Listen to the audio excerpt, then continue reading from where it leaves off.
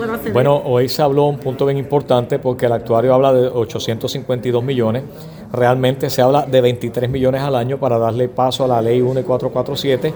Eso es si se fuera una cantidad de oficiales, pero la propia ley establece que el retiro de la policía de Puerto Rico se dé en un sistema escalonado.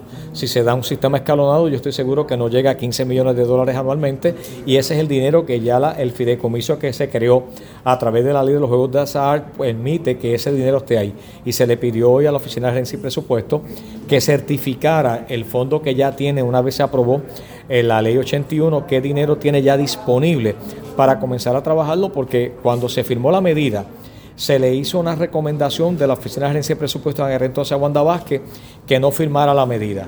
Una vez firmó la medida, unos 30 días después expresa públicamente que se deja sin efecto la misma.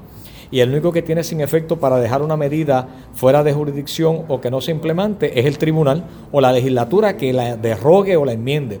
Pero el gobernador, una vez la firma, no tiene eso. Lo que puede es posponer la ejecución. ¿Y qué trae por consiguiente esto? Que son los asuntos que estamos discutiendo, y ahora lo vamos a discutir con el Departamento de Seguridad Pública y el comisionado de la Policía de Puerto Rico, es realmente cuántos oficiales podemos estar moviendo en sistema escalonado al retiro, porque la ley le daba 60 días al administrador del sistema de retiro para que estableciera el reglamento, y le daba de igual manera 18 meses para establecer el sistema escalonado. La ley cumplió ya los 60 días porque fue el 3 de agosto del 2020. La ley ya está en los 18 meses. Entonces, ¿qué más nos falta? ¿De dónde la Junta de Supervisión Fiscal saca que al cabo de 30 años costaría 3 billones de dólares la implementación de la ley? Esa no es la realidad. De igual manera, nosotros en un momento dado tuvimos 18,000 efectivos de la policía. Se habla de cerca de 6,500 efectivos que estarían saliendo, pero a esos 6,500 efectivos que demuestra el actuario que tiene, hay que sacar los 650 que se fueron de la policía porque incumplimientos se habían ido, estaban en otras jurisdicciones, las renuncias no se habían procesado.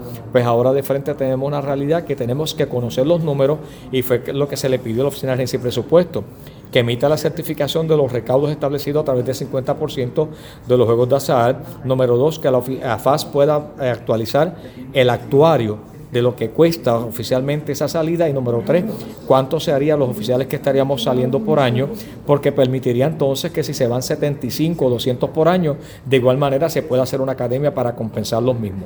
Que hace por consiguiente que el salario de un oficial puede estar cerca de $4,000.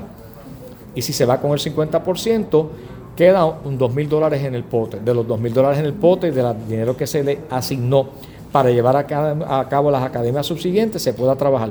Pero levantamos una preocupación bien grande, y es lo siguiente: cuando se aprobó el presupuesto del país, los 10,112,000, no se contempló ni la ley 1, ni la ley 80, ni la ley 81 dentro del presupuesto actual. Y si lo hicimos en un momento dado, que logramos un espacio que se le diera paso ante AFAS con la ley 80, a través de los números que presentaron la Oficina de Gerencia de Presupuesto y AFAT, para permitir que 4,000 empleados públicos pudieran salir del sistema como no esenciales, de igual manera yo estoy seguro que si se le presenta a la Junta de Supervisión Fiscal los números reales de cuánto saldrían, no hay objeción. La última comunicación que tenemos de AFAS a través de Omar Marrero a la Junta de Supervisión Fiscal fue en noviembre 16, referente a la implementación de la ley 81. Estamos hablando que va un año, que fue el último intento de números que se le presentaron a la Junta de Supervisión Fiscal, pero en ninguna de las comunicaciones que emitiera la AFAS hacia la Junta de Supervisión Fiscal habla del fideicomiso que se crea con el 50% de retención de lo que reciben las máquinas de juego de azar, que era destinado a nutrir ese pote.